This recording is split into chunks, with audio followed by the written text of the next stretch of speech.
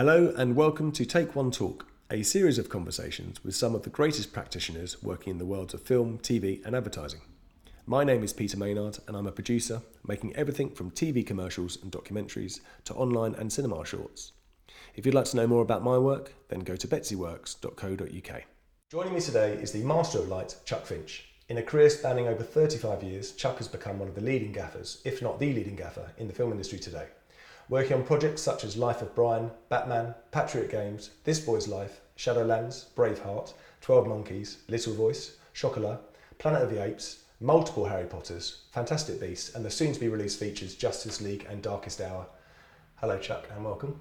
Thanks very much. In fact, I say welcome, but you've actually welcomed us today because we're here at Warner Brothers Leavesden, where you're prepping for your next projects, which we'll hopefully talk about a little bit later. I've mentioned you worked on some incredible films over the years with pretty much every superstar name and well-respected actor going. Can you tell us about your job? What is it you do? Well, it's pretty simple, really. We just, put in a nutshell, we light the sets, or don't light the sets in some cases. But what we do, we're sort of the cameraman's right-hand man, I suppose you could say, and we construct the lighting with him, talk about what the look he wants, and then really we just put it all into operation. His ideas we put into operation. My experience of working with different directors of photography or cinematographers is sometimes quite varied and depends on where you're filming. If you're filming here or if you're filming in the States, for example. In your experience of working with cinematographers, are some of them particularly hands-on, actually operational, holding the camera, and are some more observing the scene and they'll be working with you on the lighting side and then working with an operator to actually shoot it? Both, really. I mean, I've worked with a lot of cameramen that are hands-on. Yeah. I mean, the cinematographer I'm working with at the moment, Philippe Rousselot, he's very hands-on. You know, he'd rather go and set a light himself, jump up on the table, than wait to speak to somebody to ask them to do it and then do it. Do you know what I mean? It's a time factor of him, but he likes to keep busy. A lot of the cameramen like it to do quite a lot for them. You know, you'll go onto a set and you'll rig the set, really, and then you'll rough it all in and you just bring him in and hopefully he won't change too much. But there's a lot of cameramen that we work with or I've worked with over the years that don't really want you to do anything, don't want you to turn a light on until they tell you to turn a light on. But they're pretty few and far between, really. But I was going to say also, I've seen from looking at your credits, there's trust that's earned because there's a number of DPs that you work with time and time again.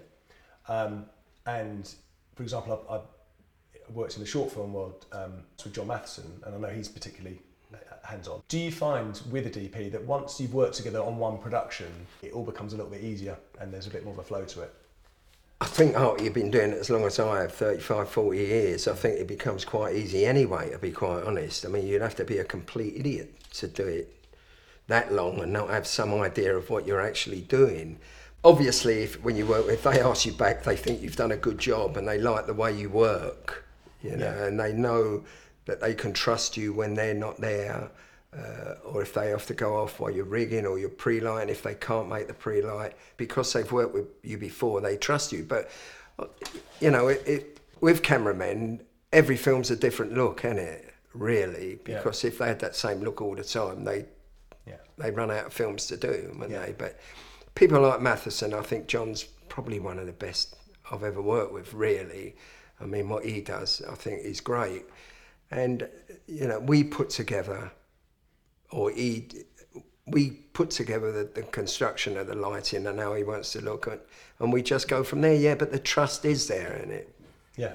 Otherwise, as I say, they wouldn't get asked back. Yeah, absolutely right. I mean, some cameramen I only work with once, but some cameramen I've worked with once. But like Seamus McGarvey, who I've done a couple of films with, he rings me up, but I seem to be busy most of the time, which is really difficult. Like this film I'm doing now, I was asked to do this year 5 different films. This is the one I chose to do because I feel an allegiance with Warner Brothers, really. When you go onto each feature film, Do you tend to be engaged by, is it the director of photography who'll phone you up, and will they phone you up personally? The director of photography asks for me. Sometimes the production asks for me. But it's usually the director of photography. Sometimes, John would ring me up. Seamus would ring me up. Or you get an email off them if they're away. You get an email off them. Sometimes the production ring you up and say, "Are you busy? We got a project coming up," and that.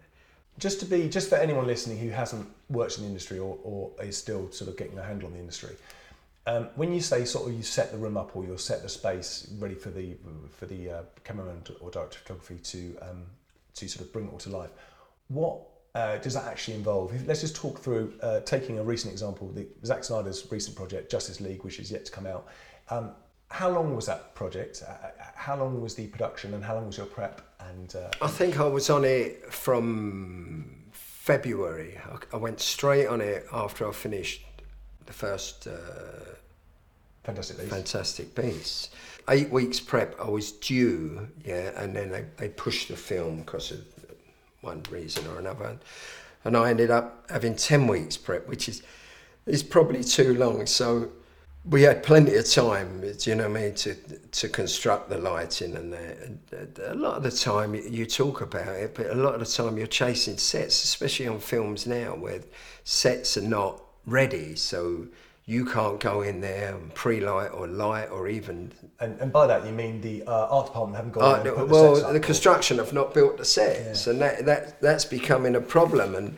And what they do, I think some productions hold back, you know what I mean, to say because the script's not ready or they're still looking for the right artist, and that, so they hold back, and then all of a sudden it goes. They still have to finish on a certain date because of the release of the film. They have to get that done, and you're chasing your tail all the time. At this stage now, you're in prep, you're in pre-production. You've got floor plans, you've got drawings. I guess at this point now, the schedule's been broken down. Yeah. There's an idea of what's going to be shot where. DP's going to have a plan as to how it's going to be shot, and therefore you can discuss how best it can be lit. Will you be working off storyboards at this stage? No, we won't, because you light the set. You light a set. I get storyboards and I look at them once we start shooting, so I know exactly what we're going to shoot. But basically, we light a set for the scene. What they do within the set once we've lit it, we light what you could call it brush strokes, really. General lighting, i.e., if, they built a classroom and it was a day interior. You'd obviously have big windows and you'd light through the windows. And we do all that. That's all there. Everything is there for him to come in, turn it off and have a basic light, if you like, basic look. And then when the artists come in and we start working to storyboards and start rehearsing, and then we light the closer stuff, light on the floor, and we light the closer stuff, and that's the way it's done, really. I was going to say on that as well, with the balance of many productions and working with multiple DPs and directors, how often are you asked, or is there a request to light the space so they can just move freely as much as possible? Quite a lot. Obviously, we light the space and we light as much as we can, but sometimes we just say if there was an actress there that's not as young as she used to be, and that we have to do something for her, flatten the light off and that, so we just bring in something on the floor.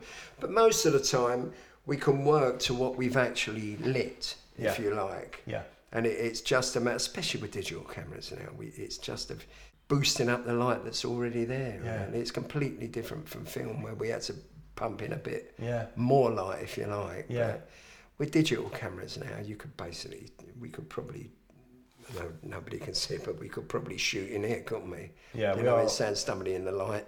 For the benefit of the listener, we are sitting in a darkened porter cabin. Yeah, it's quite beautiful. It's nice light. How often are you ever shooting on film nowadays? Yeah, I shot the last film. We shot Justice League on film. Originally it all went digital, I think, because they said it helped the visual effects, and now all of a sudden, especially on a film like that, they say it's better for the visual effects if we shoot on film. How many films are going to shoot on film, I don't know, but it's making a slight... It's going back, and I think, I can't remember the film before that, but I know I've done a couple in the last couple of years, but like this we're doing now, we're shooting digital. Yeah. You know, and for you, I guess... you've done so much of both now. Really, it's just at the beginning being prepped, having that in mind, and then adjusting, isn't it? No matter what, we still have to light it, and you know we use bigger lights and knock them down, because a bigger light gives you a bigger spread if you need that. Whereas if you need, you know, you can use smaller lights, but you don't get the spread that you don't get when you're lighting.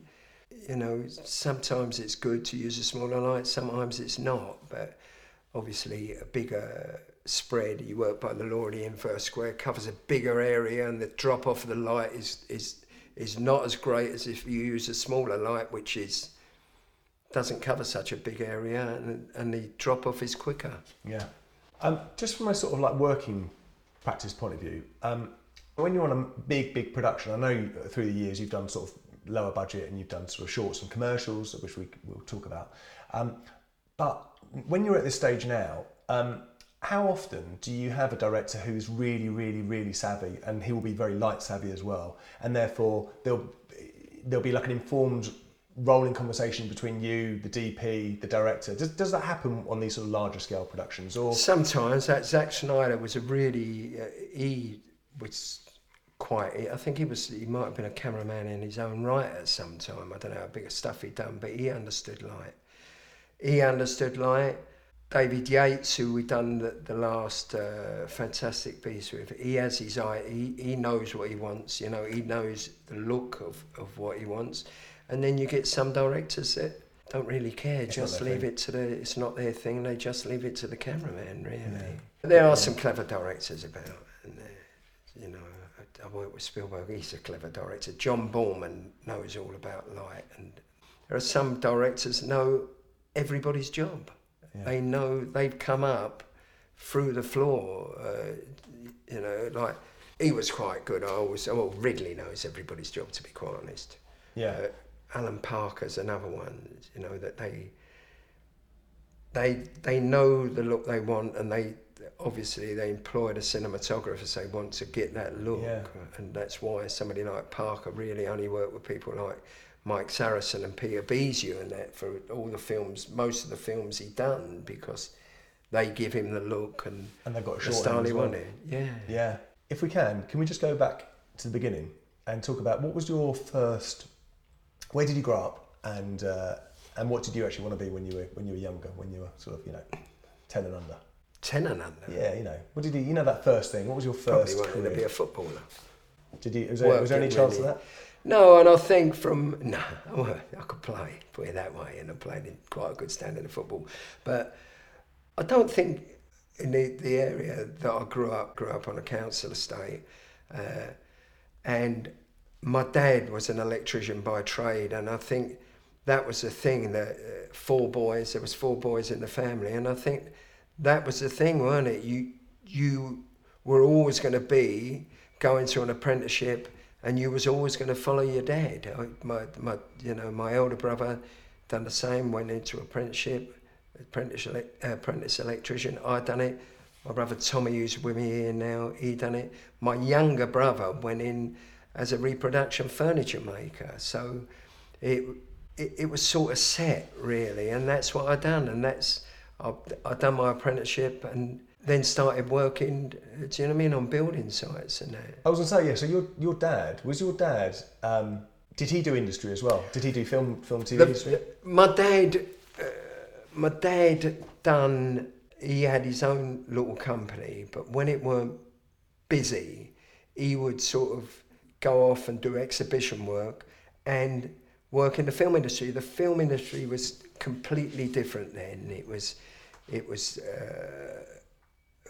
for an electrician, as a freelance electrician. There were electricians in the studios, Shepperton, MGM, Elstree, Pinewood. They were all closed shops, so they had They were all in-house, electricians. So if you was a freelance, you went and signed on a register, which was their offices were at Finsbury Park, and you worked your way up the rota until you got to the top, and you could be lucky enough to get a month's work in the south of France on a little film, or you might get 3 days on a documentary down a coal mine or something like that, and that was the way it was done. And I got into the industry by default, really, when I was 21. I'd finished my time, I think I was 22. And I was working on a building site, and I looked, I might have seen it in the paper, but I applied for a job working in Germany, like the old Alfriedersheim pet sort of thing. And I had to go up to sort out when they wanted me to go, to meet the guy, when, just to talk over what it was and when I was going to leave. Anyway, I was going out the door, and the old man said to me, he knew where I was going. He said, "Would you do me a favour?" He said, "Would you pop into Mole Richardson," which was a lighting firm that he'd done a bit of freelance work for, and pick some money up for me. Because it was a completely different industry, because the money was paid, it was like cash or whatever. And you get to that stage, don't you, I suppose, when you're walking along a street, you get to a T-junction and you turn left, somewhere you pick some money up for me, or you turn right. No, Dad, I've got to meet the girlfriend after. Anyway, I said I'd pick the money up, but I said I'll turn left. So I said, yeah, all right, I'll pop in to this company, which was about 10 minutes from, where I had to go for the meeting in Hanger Lane. It was just off Hanger Lane. And the guy said to me, asked me what I was doing, and I told him, and I was going to go away. Let's say it was the beginning of April. I was going to have the month off, as you do when you're 22. You've got a few bob in your pocket. So you don't really care, do you? I was going to have the month off. He said, "I could send you away if you want," he said, "to do a little job for me." So I said, I always remember, I looked at him, I said, "I don't know nothing about your game, mate." I said, I work on building sites. He said, "Don't worry about it." He said, "I'll send you away anyway." He sent me up to Yorkshire for a few days on a thing called, I'll never forget, Follyfoot Farm, which was like the one before Emmerdale, I suppose. Anyway, I went up there, a few chaps, and they was all young sort of people, 20s and 30s, and a really good laugh. Do you know what I mean? Work was, I'd never had a clue, but it was more, pick that up, bring it over here, go and get this, go and get that. Do you know, I never worked on the floor. I was just, I suppose you could say, rigging, running cable out.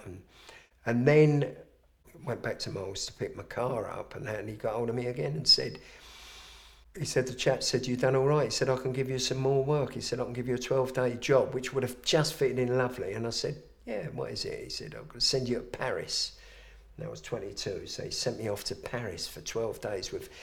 It was on a magician's convention, and the guy narrating it was David Niven, the old British actor. Anyway, I went off to there, and I know then it don't matter now, but they give me more per diems than I was getting in wages, and I thought, this ain't a bad job. I come back, had a good time out there. He was really lovely. David Niven used to chat to the chaps, talk about his films and about the one commercial he done.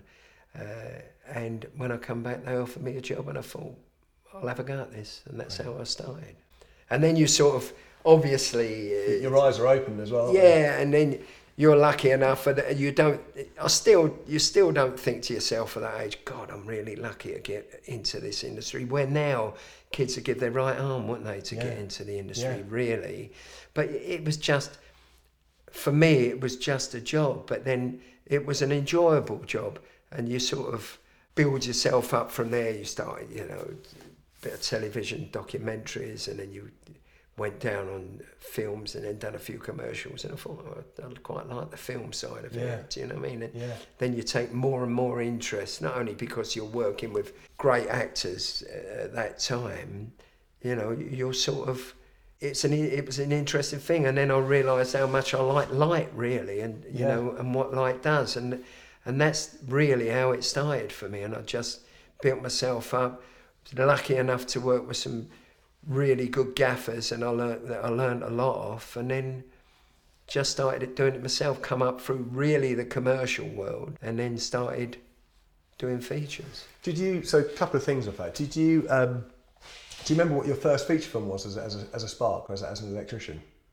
I was probably sent somewhere as extra labour into the studio then, because that's what they used to do, the studios. So they were in-house electricians. They would, if they needed extra labour because the studio and the stages were full up, they'd ring up a lighting company, ring up Mole Richardson, and they get sent down. And I think probably one of the first ones I'd done was a period film called Luther that Freddie Young lit. I always remember that. Yeah. I was down at Shepperton. Legend, yeah. He was a legend, yeah. You know, you're saying you worked on a lot of commercials, and I guess it's I found this, it's a great way of building your CV quickly, because you're doing a number of productions, whereas if you do a feature, obviously you're in for months. Whereas on commercials, you could be working with a number of DPs. You're getting that contact. You're getting your name around, and then I guess are there quicker opportunities to become a gaffer by doing that? I'd done it. You know, I started doing commercials with gaffers, established gaffers, and I was always the guy that stood by on the floor. And then you get to meet lots of cameramen. You know, it's at that time when I really started doing it. Cameramen coming through, people like Saracen, and although they'd all worked on features. Roger Pratt, Beezu, people like that, Stuart Harris, lots of commercial cameramen that I worked with. Mustang Rollins, we used to do a lot of work at a commercial company called Brooks Fulford, which was one of the top commercials about that time, you know, them, RSA, people like that. And I then become second choice to a lot of cameramen, which was probably better, because, you know, if Roger Pratt, say, was working and he wanted Roy Rodhouse, who taught me a hell of a lot, he wanted Roy Rodhouse, and Stuart Harris had a commercial and he wanted Roy Rodhouse, he couldn't do it, so they say, we'll have Chuck Finch, you know what I mean? And that's really how I built myself up. But CV, I never ever put a commercial down that I'd done on the CV. I've never had a CV. No. Well, you haven't needed one, I guess. It's all word of mouth. And if they want to have a look, I'm sure like yourself, if they want to have a look to see what I've done, you look on IMDb. I don't even put my name on that. Do you know what I mean? No. It's, you know, and now they say, if productions ring me up and say, have you got a CV? I say, yeah, I've got a CV. Can you send it to us? No. You'll find me. Yeah. So, and that's not being big-headed. It's just I've never had a need, and if they need to ask what I've done, they obviously ain't. They don't know what I've. You know what I mean? They don't know who I am, and they don't know what I've done. So, just picking out a name of Roger Pratt, I mean, that's quite amazing. That relationship, that working relationship that you guys had. I mean, you've worked together on just of the films I've shortlisted of yours. You know, I've got like 12 features here. Yeah, and there again, I got it through Roy Rodhouse. I'd done, Roy was a gaffer in Brazil, which was a great film because Roger was a mate of Gilliam's, or is a mate of Gilliam's, you know.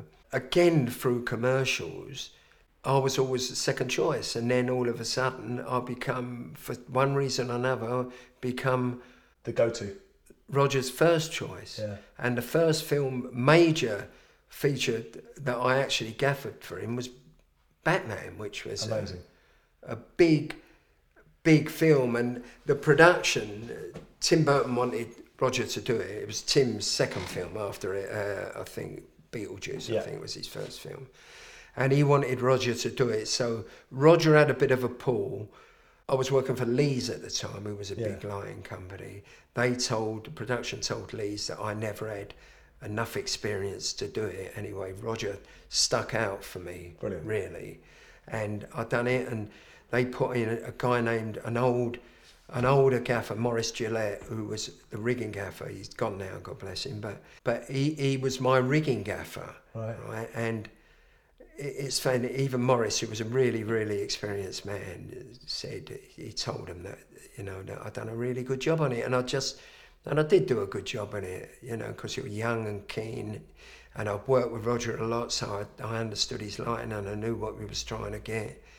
And what you've got to do in this industry is do it with a good art. If you're not doing it with a good art, you might as well give up. Or if you get on a job that's really getting you down, do you know what I mean? You've got to leave it. But, you know, I've done that with a good art. And it just, once you've got out a CV, oh, what's he done? It don't matter what else you've done. He's done 1 million commercials. He's done 1 feature.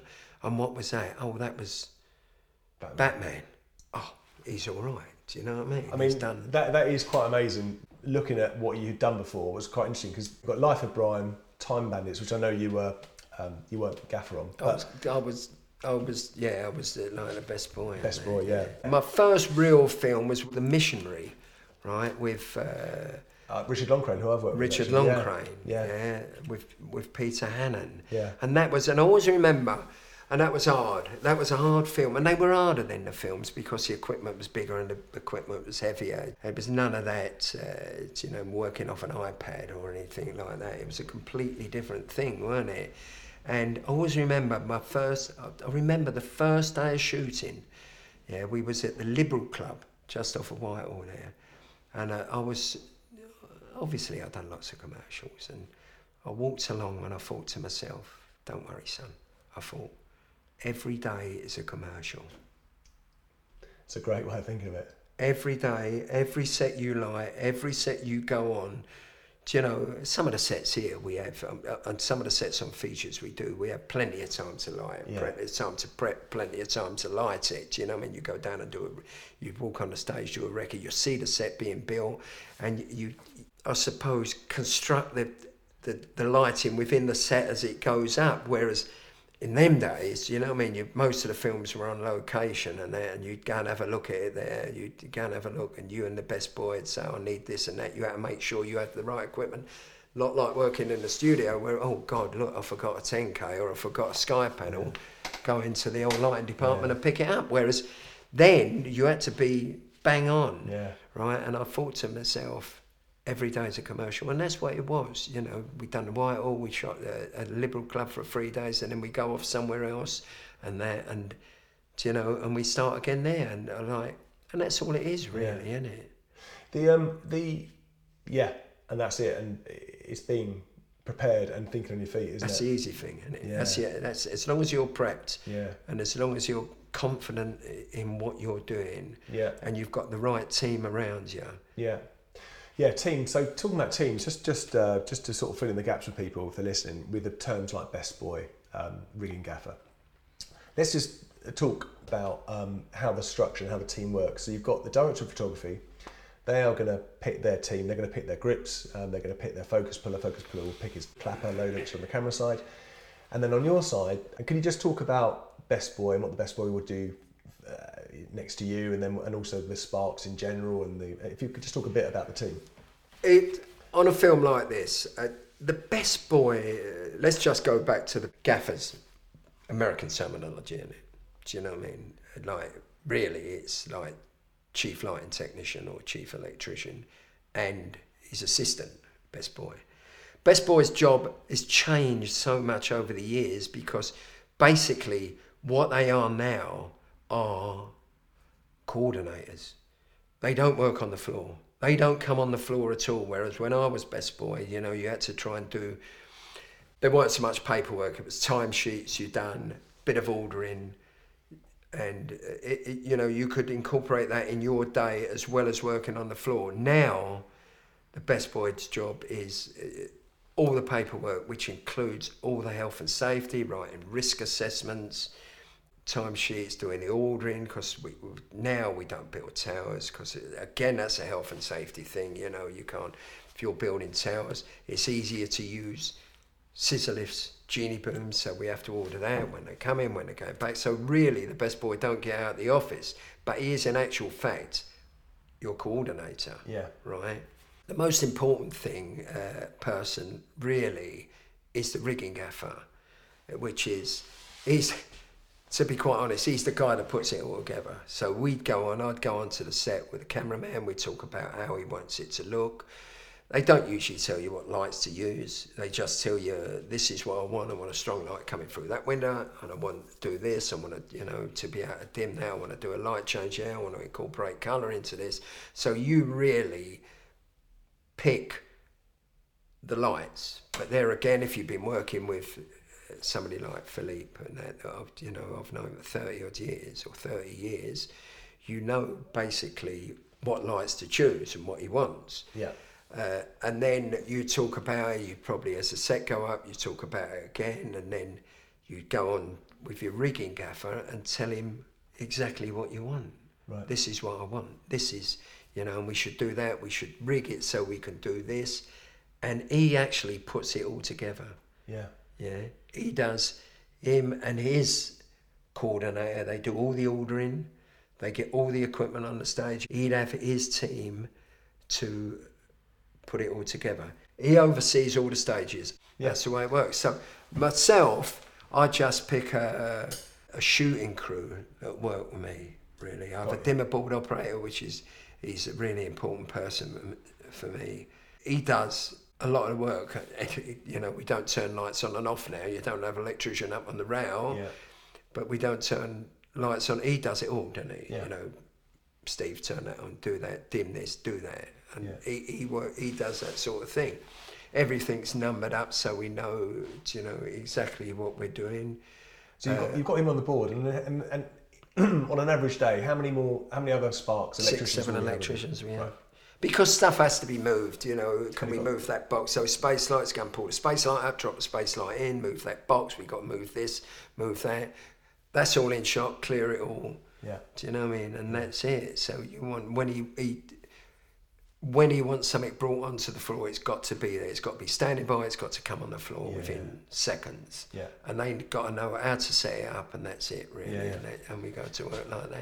And your rigging gaffer really is your eyes and ears looking ahead, basically, to the next day and the next week. He's the one, even when you don't want to, and especially my rigging gaffer's my brother, who's, I was going to say I've known all my life. Of course I've known all my life. But he sort of worked with me, on countless films, and he's the one that chases me up, at the end of the day, when you don't really want to do anything, you don't want to go and do records, you don't want to go to the end of our stage, right down the other end of the runway and go on that and sit there and talk about what you need, we need to do this. He's the one that says, you need to do this, you need to do me? No, he needs to do that. The cameraman, no, he ain't going to do it, you need to do that. Yeah. He's the one that chases me up all the time. Yeah. Do you know what I mean? It's a very important dynamic, isn't it? Yeah, it is. And is it quite odd because you work together so much, obviously sometimes, I'm guessing, you can't always be working together on every film, or do you? Will you sometimes have a different rigging gaffer for practical reasons or whatever? No. After I'd done Justice League, I'd done a film called The Darkest Hour, and Tommy was on that, but he was sort of on the periphery. I had another, his supervisor really done the rigging gaffer's job, because Tommy's daughter was going to have her first baby and he wanted to be there, obviously, do you know what I mean? And we was up in Yorkshire and up in Manchester, and we, I think we was in Liverpool, but we was working up north, so he didn't really want to be up there.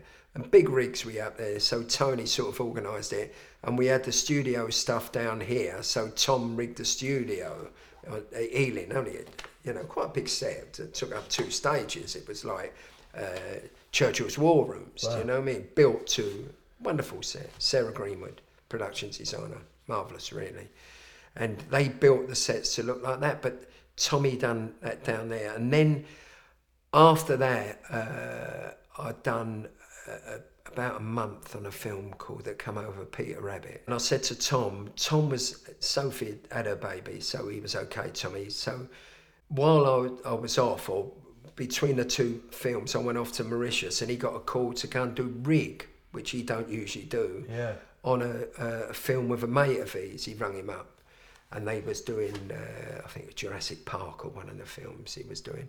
And it suited him down to the ground, because he was on the rigging crew. He had no responsibility at all. So, do you know what I mean? It's quite interesting as well, isn't it, for him to do just that, turn up. Yeah. Instead, he's got the whole, at the moment now, he's got the whole of this stage to worry about, the whole of the studio, 7 stages, the whole of the backlot to worry about, redoing that. We've got to light that for day, we're not so much day, but we have to light it for night, which we've done before, but now they're altering it from New York, it's now become Paris. So, but the backlot here, for example, on this film, I'm guessing we'll have all the exterior, what feels like what will be, the exterior scenes will be shot here. Yeah, we do go out as well. I think we're going to St Paul's, we're going to Smithfield, then at the moment we're going to Laycock Abbey where we went on the Potters. But he, as I say, he does it when he's here doing his job. He has all the worries of this, the equipment, the worries getting this, getting that, getting it back, sending it back. When he was doing that rigging, he'd get in at 7:30 in the morning, go home 4 or 5 o'clock at night. Someone else's worry. Someone else's worry. And somebody was paying him for it, do you know what I mean? It was like a regular day job, not a worry in the world. So he quite enjoyed that. But that's one of the only times that we haven't, do you know what I mean? It's gone a long way back. But one of the only times we don't work together. We haven't worked together. Because I seem to, and after I'd done that Peter Rabbit, I had a month off.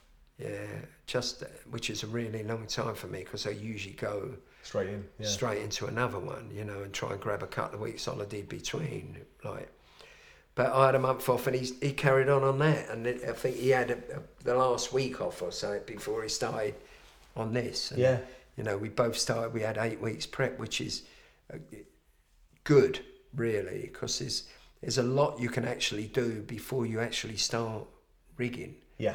You can discuss the look. Get the groundwork done. Get the groundwork done, It's good. Basically. I know we talked about the fact that you did smaller stuff.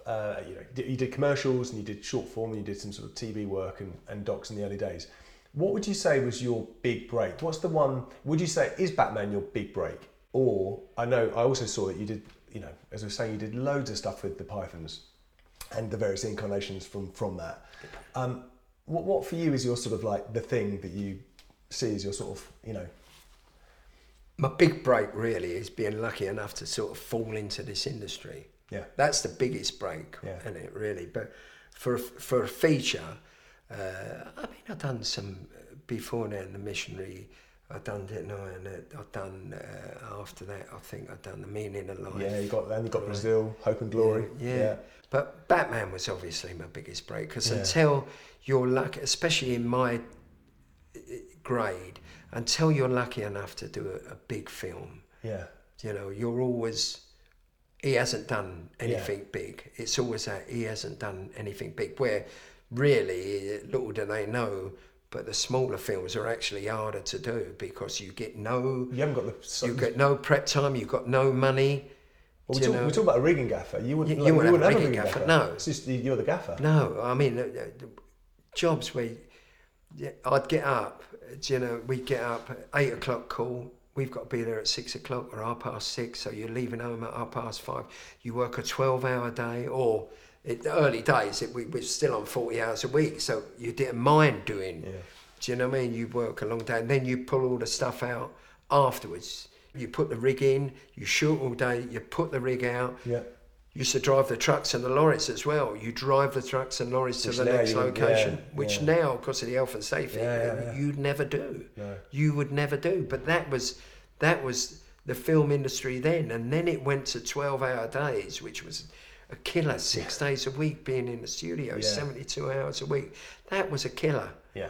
Do you know, and the rewards for it weren't that great really, because they went from that and you'd done the deal and a 12-hour deal, and so you're leaving to get here 8 o'clock. If I'd done a 12-hour day 6 days a week, I'd have to leave. I live in Sussex now, but if I was living in Banstead or when I was living in Wimbledon, you'd have to give yourself, the traffic was easier. I'd still be up at 5:45, 5:45 to get here for 8 o'clock. You finish at 8 o'clock, the time you put away is 8:30. You're home at 9:30 at night. But now, what with the health and safety thing and everything else, do you know what I mean? They don't do that. Now we do the 10-hour straight through, whereas... Is that 10 plus 1, including lunch? No, that's 10 hours. Right. You don't get lunch. Oh, okay. You get lunch on the run. These films you're doing here, do they tend to be a 5-day week? 5-day week. And how often does it get pushed to a 6-day week? Is it quite exceptional if that happens? Probably on what we're doing now, not so much. On the Justice League, when they say you're going to do the Justice League, they obviously float the 5 days, because if we're shooting on films, if we're working in London, we have to work the weekend, or we have to work from Sunday to Thursday, do you know what I mean? And we'd have Friday and Saturday off. Yeah. Justice League, they said, Zach, he said he only works 5 days a week. He likes to be, his family's here, he likes to work 5 days a week. Well, that lasted for about 6 weeks.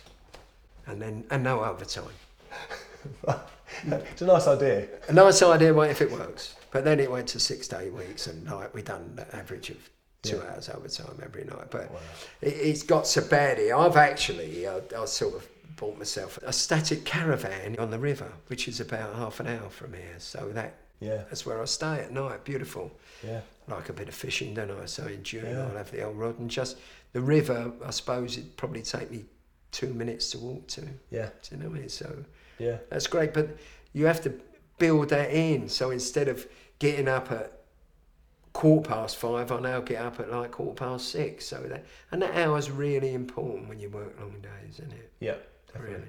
Just from a sort of like career progression point of view, obviously you are doing great work. Do you ever, and were you ever tempted to pursue becoming a DOP, which some you do sometimes get, don't you? I mean, of course you do, you know, and you do, especially in America. But he asked me, I suppose I had the chance really. He asked me, Roger Pratt, you know, because he see the way I worked and that, and he said, do you want to go lighting? This was at the end. He said, because if you don't go now, you never will. He said, if you go lighting, I'll help you as much as I can. And then, because I was a family, this is a few years ago now, but because I was a family man, you know, I had my daughter, she was 1 or 2, whatever she was, and I still had a mortgage at the time, 30 odd years ago, and I said, you weigh it up, didn't you? I work 5 days a week. I thought to myself, you work 5 days a week, you could work 8 days a week if you wanted. Do you know what I mean? With people ringing you up. Do I want that? Or do I want to go and sit by the phone at home like I used to, you know, when you're freelance, when you first start freelancing? Do I want to do that and maybe get 1 or 2 days a month, earn less money and build my career up all again? And I went back to him and said, no, I don't really want to do that. Do you know what I mean? That was amazing that I'm quite happy. He saw you in that. Yeah, but I'm quite happy. And it's been great, hasn't it? You know, and Irish cameraman, my mate Des Whelan said to me, his old man, his dad used to say to him, if you find a job that you love doing, you'll never have to work a day in your life. And that's it, isn't it? And that's what this industry, if you find something you love doing within this industry and you get as far as you can in it, and you still feel as though you can, something drives you on to do even more, and the camaraderie and everything like that. It's a great industry to be in. Yeah. The places I've been and the people I've met, and it's great, isn't it? Yeah. Do you know what I mean? Just talking about a couple of specific bits. What has been your most memorable project to have worked on over the years for various different reasons? Different reasons, I suppose. Most enjoyable, and you know, that I felt it would be the Batman. I suppose the first Batman with Jack. I suppose if you can ask me about what film did I have the most fun on, did I, you know what I mean, to enjoy, that's before I started gaffering. I've done a film called The Boys from Brazil, right? I don't know if you've Laurence Olivier, Gregory Peck, and done a film that we was in Portugal and Austria and Charlotte Shepard and Laurence Olivier. Hilarious, but that was, do you know what I mean? That was probably the last film I worked on where you could, you know, you went to work in the morning, had a really, you know, just when you shook off the night before where you'd been out with the chaps after about 9 o'clock, do you know what I mean? Which nobody does now, but then you feel, do you know what I mean? But it was great. It was a really enjoyable film. Location-wise, I suppose, I would say Troy, where we went to Malta, and then we went to the Baja, right? Which was great, you know, not only for the work we'd done and to be lucky enough to go to those places.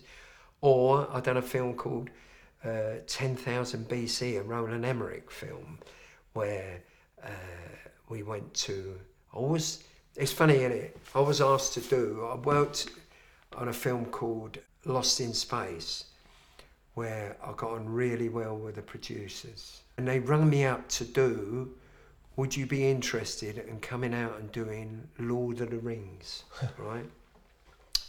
And I'd just been away for nigh on 2 years in America, in Rome, and I said to them, how long is it for? They said, could be 18 months. And I said, no. I said, my wife would divorce me, do you know, because I'd just been away. And when it came out, I always regretted not doing it. And then I was asked to do 10,000 BC with a really nice man, Uli Steiger, the cameraman. Roland was the director. Yeah. And we was going to shoot it all in South Africa, in the Drakensberg and around Cape Town and that. And he went out to do recce's in New Zealand because they was going to do a bit where they walk across a glacier. Fell in love with it out there and that. So we all went to New Zealand, and I thought, there's a touch, because you sort of regret not going to New Zealand, don't you? And that, because it's so far away. Well. You'd never think that you're going to get a film there. Anyway, I went there and I was out there 11 weeks. But I suppose that, and we went to Namibia. We went, filmed down on the Skeleton Coast there. Do you know what I mean? But they were great. They were great places, and I've been lucky enough to go to wonderful places, really. On those jobs, would you take your wagons with you? Like, how much gets shipped, and how much are you trying to source locally? There's always there was a lighting company, Panelux, but they had a place in South Africa, in Cape Town, and they had a place in. Because when I went to New Zealand, we'd done the recce's. Roland wanted to do a lot of night work there. The village, I was going to build the village here, and because I looked around New Zealand, I said no. I said my wife was with me at the time on the recce, because. It's a long story and I won't go into it, but she ended up in New Zealand on the recce with me, right? Because we weren't supposed to go to New Zealand, we were supposed to go to South Africa, and they changed it the day before I come out. Anyway, cut a long story short, they said to us, I said, we're going to have to bring it from South Africa. Oh, no, don't do that, they said. We're going to have a look at Sydney, there's a big line. I said, Carol's with me. Oh, you can go with it. We'll fly her as well. Oh, thanks very much. Amazing. Anyway, we went to Sydney, saying I've been there since. Yeah, you'd be like, I'd never been to Australia, never been to New Zealand. It's so far away.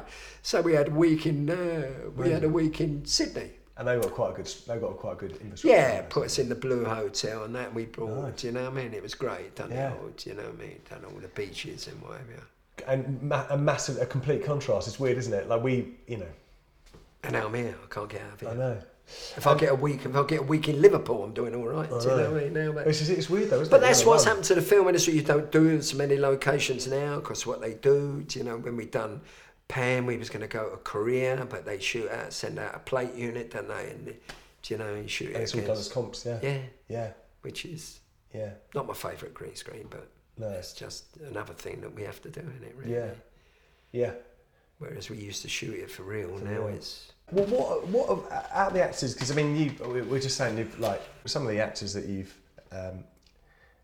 worked with. It's literally everyone. Is everyone from the big American names? Like everyone from Leonardo DiCaprio's big break, This Boy's Life. This Boy's Life, film, amazing, which he always talks about so warmly. And you were there for that, Gaffer on that film. Yeah, never stopped taking the piss out of me. Really, the way I spoke, the accent, the old accent. Do you know what I mean? Imitating the accent. Shut up, you cheeky little son, I used to say. I bet you get that. Also, you Johnny Depp on a number of films. John, he's top man. I like John. I had we used to get on quite well with John. Used to talk about big music, man, and talk about music and wine. Do you know what I mean? And he's coming up. He'll be here with you on this. Yeah, he's on this. Yeah. Brad Pitt is a really nice man. I've been to a few bashes with him as well. If you have someone like Johnny Depp who's been in a couple of films there, is there familiarity? Is it a bit like when you're working with your regular DP or director like Ridley Scott? Only if you see him again. Do you know what I mean? Only if you... I see Brad. I went to my mate's wedding and he was there. And I hadn't seen him for a couple of years. And, he just comes over, gives you a hug and that. Oh, Chuck, all right, how's it? And then you just... Pick up, have a chat. Do you know what I mean? He was there for the night. Had a few drinks.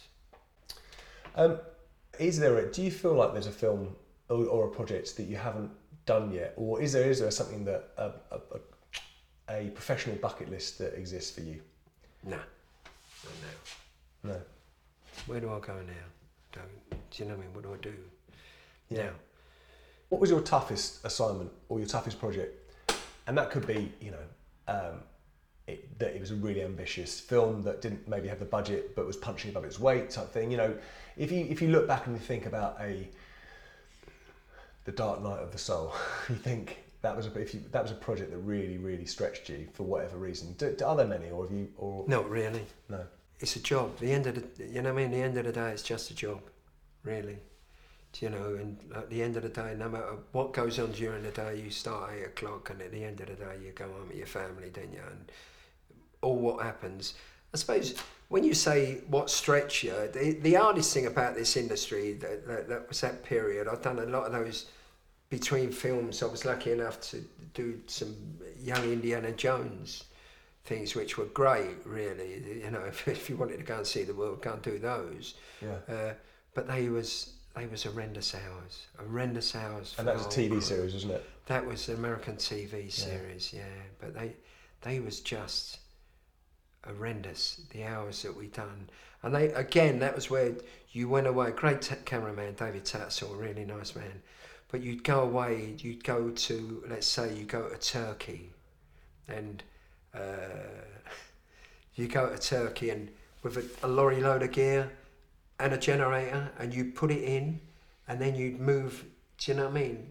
An hour, 2 hours, or Prague, you'd move, drive 2 hours at the end of the day to leave the stuff there, and then you'd go home, get back to the hotel 9 or 10 o'clock, night, I'd get up at 5 o'clock the next morning, and that was relentless. 6 days a week, went on and on and on. You've done your fair share of sort of TV series, haven't you? Yeah, I've done a few. Yeah, and was there a big difference between the sort of scale of things and the sort of, and what you had to play with, and from a budget point of view and all that sort of stuff? Of course. Yeah. I mean, always. Yeah. I don't know. I think I know what the budget was on Justice League, but I'm not going to tell you. No. You know what I mean? You could have done those young Indiana Jones. You could have probably funded that for about 10 years. Do you know what I mean? Yeah. It was the money they spent on there.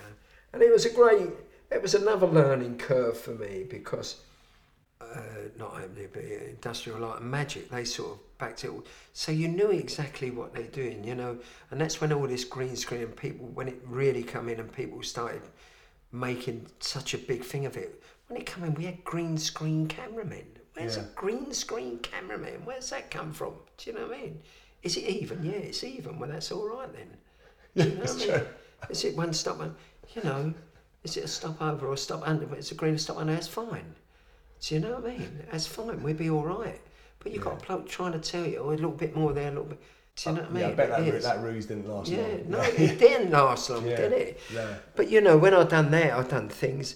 We never had green screens on that. The stuff we done on them young indies and now, we'd take the mat off the sky. If it was a straight on, we'd take it off of that. Do you know?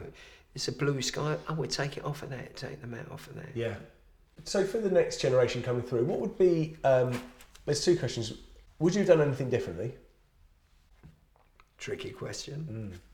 Of course, you'd have done things differently. Yeah. Do you know what I mean? You'd have made life down the line. You'd have probably made life easier for yourself on some of the films you've done. But would I change anything? No. I don't think I'd change. I'd probably have wanted to, maybe when the long periods, but I've always got my wife always come out. Some people go away, they don't want their wives there, do they? Some of the chaps don't want their wives there. I always took my wife out there, and if she couldn't come, my daughter come out when I was in the States. She come out on her own. She was 9 or 10, fly out escorted, British Airways. I'll pick her up at the airport and that. So they've always been there. Maybe when I'd done that 2 years, maybe I wouldn't have done one of the films, so it wasn't so long away, really. I mean, I'd come back, but I was only back for a week before I'd go off again. Yeah. And I probably wouldn't do that again. But no, not really. I wouldn't. And your mix change of it really. the next Chuck wannabe or hopeful, or someone who's looking to this as a career in the future, that mix of commercials, short form, TV, well, they music videos now, isn't it? It's music videos. Well, we never done music videos. No, I never done. I worked on a couple, but I never really done too many. But you come into this industry, you've got to know what you want to do, and whatever you do, you've got to do with a good art. And the hard thing is actually establishing yourself in the industry, getting in with, somebody that's sort of up there really. I mean, they do a training scheme, Warner Brothers. I usually ask for, especially on the Potters, and we'd shoot on sets and then we'd go back to the set 3 months later. So we always had a young fellow, you know what I mean, who wanted to get into the industry to do the drawings. So he's done the drawings. Get a trainee, basically. So you get a trainee, and he learns if he wants to be a cameraman or he wants to get into lighting. Not too many of them want to cable about and lights. Yeah. I mean, they all, what do you want to be? I want to be a gaffer, or I want to be a cameraman. Oh, you can be a gaffer. Yeah, start at the bottom, work your way up, like we all did, right? But they don't want to do that. They don't want to.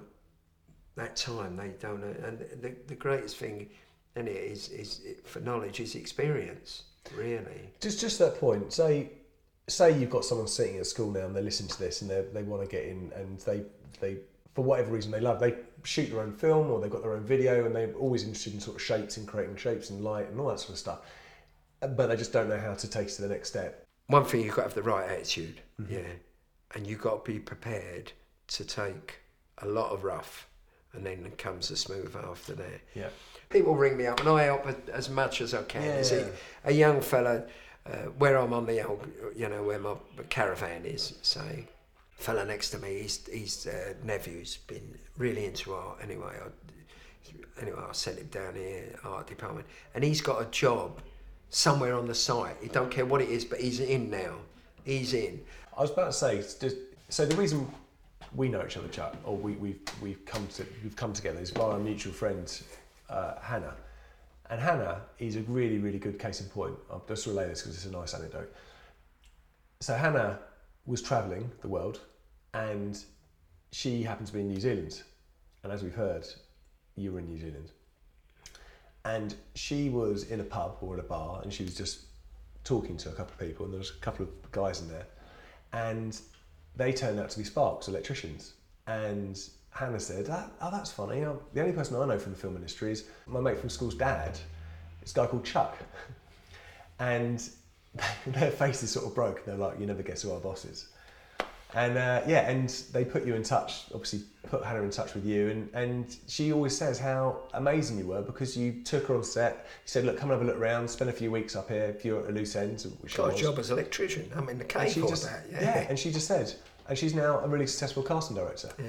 So it's I'm not suggesting everyone should come and speak to you, Chuck. What I'm saying is, I think it's almost like I always say to people, just get in anyhow.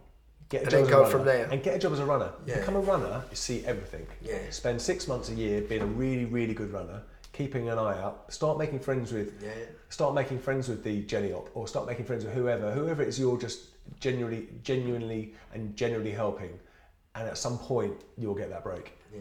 It is luck. It's another. My Carol, my wife's friend. Yeah, her boy. He wanted to. In fact, he was unemployed. Right, only a young kid at school, and she said to Carol, "Can you get him a job?" Anyway, I brought him down. I had a word with first assistant, a really successful first assistant, Jamie Christopher. Do you know what I mean? I brought him down, and he employed him as a runner. Got on really well with him. He's now second or third on the floor, so he's done really well for himself. And they go up. He probably is a second now. I ain't worked with Joe. He used to do the Potters. Yeah. That was on one of the Potters. Right, there's another guy that done our drawing that my Chloe put in after she finished at Eon. She said there was this really nice kid in the office, in our office. Said he's out of work now. She said, "Dad, could you help him?" She said he really is a clever boy. Yeah. Anyway, I brought him down. He'd done the drawings for us, and got on really well with him. And another girlfriend of ours wanted somebody to work as an assistant in the production. I'm talking about major films. Yeah. Anyway, and she employed him. Now he's, I think he's a production coordinator now. Brilliant. I see him. Brilliant. And there's 2 or 3 people that, you know what I mean, that I've helped along the way, and it's always good to think you've helped them along the way. Yeah. Really. No, it's good. It's but you can only help so many, can't you? And also, I've put some people in, they've been a complete nightmare, and I got rid of him, get rid of him. Yeah. Do you know what I mean? Yeah, you give them the You give them a opportunity. chance, and they feel as though they feel as though they're entitled to something, and they feel they can behave like the chaps that have been doing it for 20 years. Yeah. They can't. You're at the bottom, mate. Yeah. If you pick one, you sweep the dog shit up. Do you know what I mean? Yeah, You yeah. sweep the dog shit up. Yeah. While we have a cup of tea. That's how it starts. It takes you about 1 or 2 days to know this kid's a good kid. I've got a kid, you know what I mean? I took out the stores there. He done his electrical course, so he's an electrician. I took him out the stores there. Never had a clue. He was our trainee on Justice League, right? Yeah. And at the end of it, he was really good. You didn't have to ask him. And I really struggled for labour because it was really busy when we done the Darkest Hour, and I put him in on that. And he's brilliant. And I might even take him on here because I've got one space on the film, so I may take him on here. That's brilliant. Yeah. And then before you know it, he's away. They're away. That you've only got to do. And when the industry is really busy, like it is now, do you know what I mean? They can pick and choose. Yeah. And they'll be moving around from. Yeah, they go from production to production. And I guess what happens is once you're flying as an electrician, the reality is you can probably only have maybe 4 or 5 gaffers. Because if you spread yourself too thin, it's not. What it is, it's completely changed now. Whereas all those, you know, we went with. They probably still do, but I don't know. And I come up with, do you know what I mean, cameramen, as I say, like Roger Pratt and Beazio and Saracen, that lit commercials. Yeah. You know, and they lit commercials, and you come up with them, so you become. They went on to films, and you become. They're gaffer on films. So let's just briefly say, what's next? What's this next project you're doing? Next project is a Fantastic Beasts 2. Mainly the same, you know what I mean, all the chaps, and it's mainly the same crew. I think the sound man's changed because he's doing, he's off. He would have done it, Simon Hayes, but he's good friends with Guy Ritchie, do you know what I mean? And I would have done that if I'd have done this, but he's waiting to do Guy's film.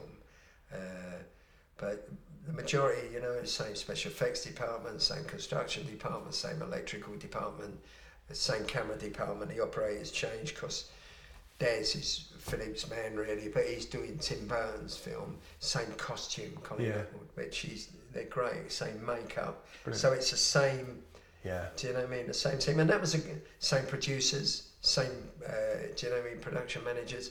Same assistant directors, and that was a great, even the same accountants. And can you talk about the other you know, you were saying about, this is sort of just a very final point. Reshoots. Yeah, exactly. They're rebuilding sets, and we was going to do X amount, but now all of a sudden they've had a renege, and we're going to do XYZ amount. So now it's going to be 2 weeks of reshoots, now it could be up to 5 weeks of reshoots, which is fine, but the people that are doing the reshoots are my crew.